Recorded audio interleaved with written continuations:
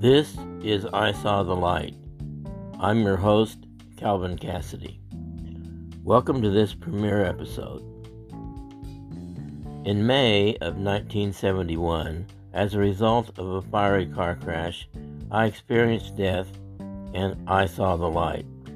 As a result, I have vivid memories of heaven and the transition between life and death.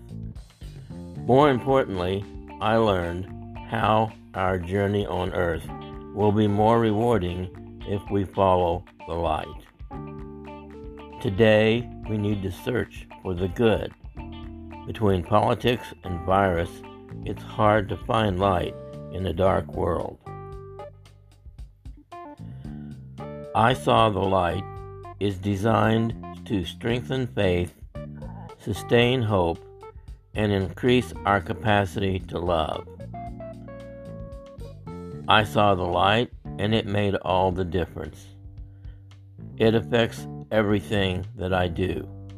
It affects the way I think and how I respond or do not respond. It affects what I say or what I don't say.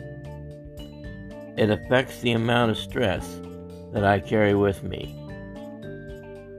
This event has passed years ago, yet I still have much to learn, much to deal with, and much to share. There are responsibilities that come with such a dedicated privilege. I made a compact with God on that monumental day to serve as His messenger. I worked faithfully through a 40-year career as an educator, serving God in the classroom every day. I continued in my role as a messenger by publishing a book, Bridging the Gap, a spiritual journey to heaven and back.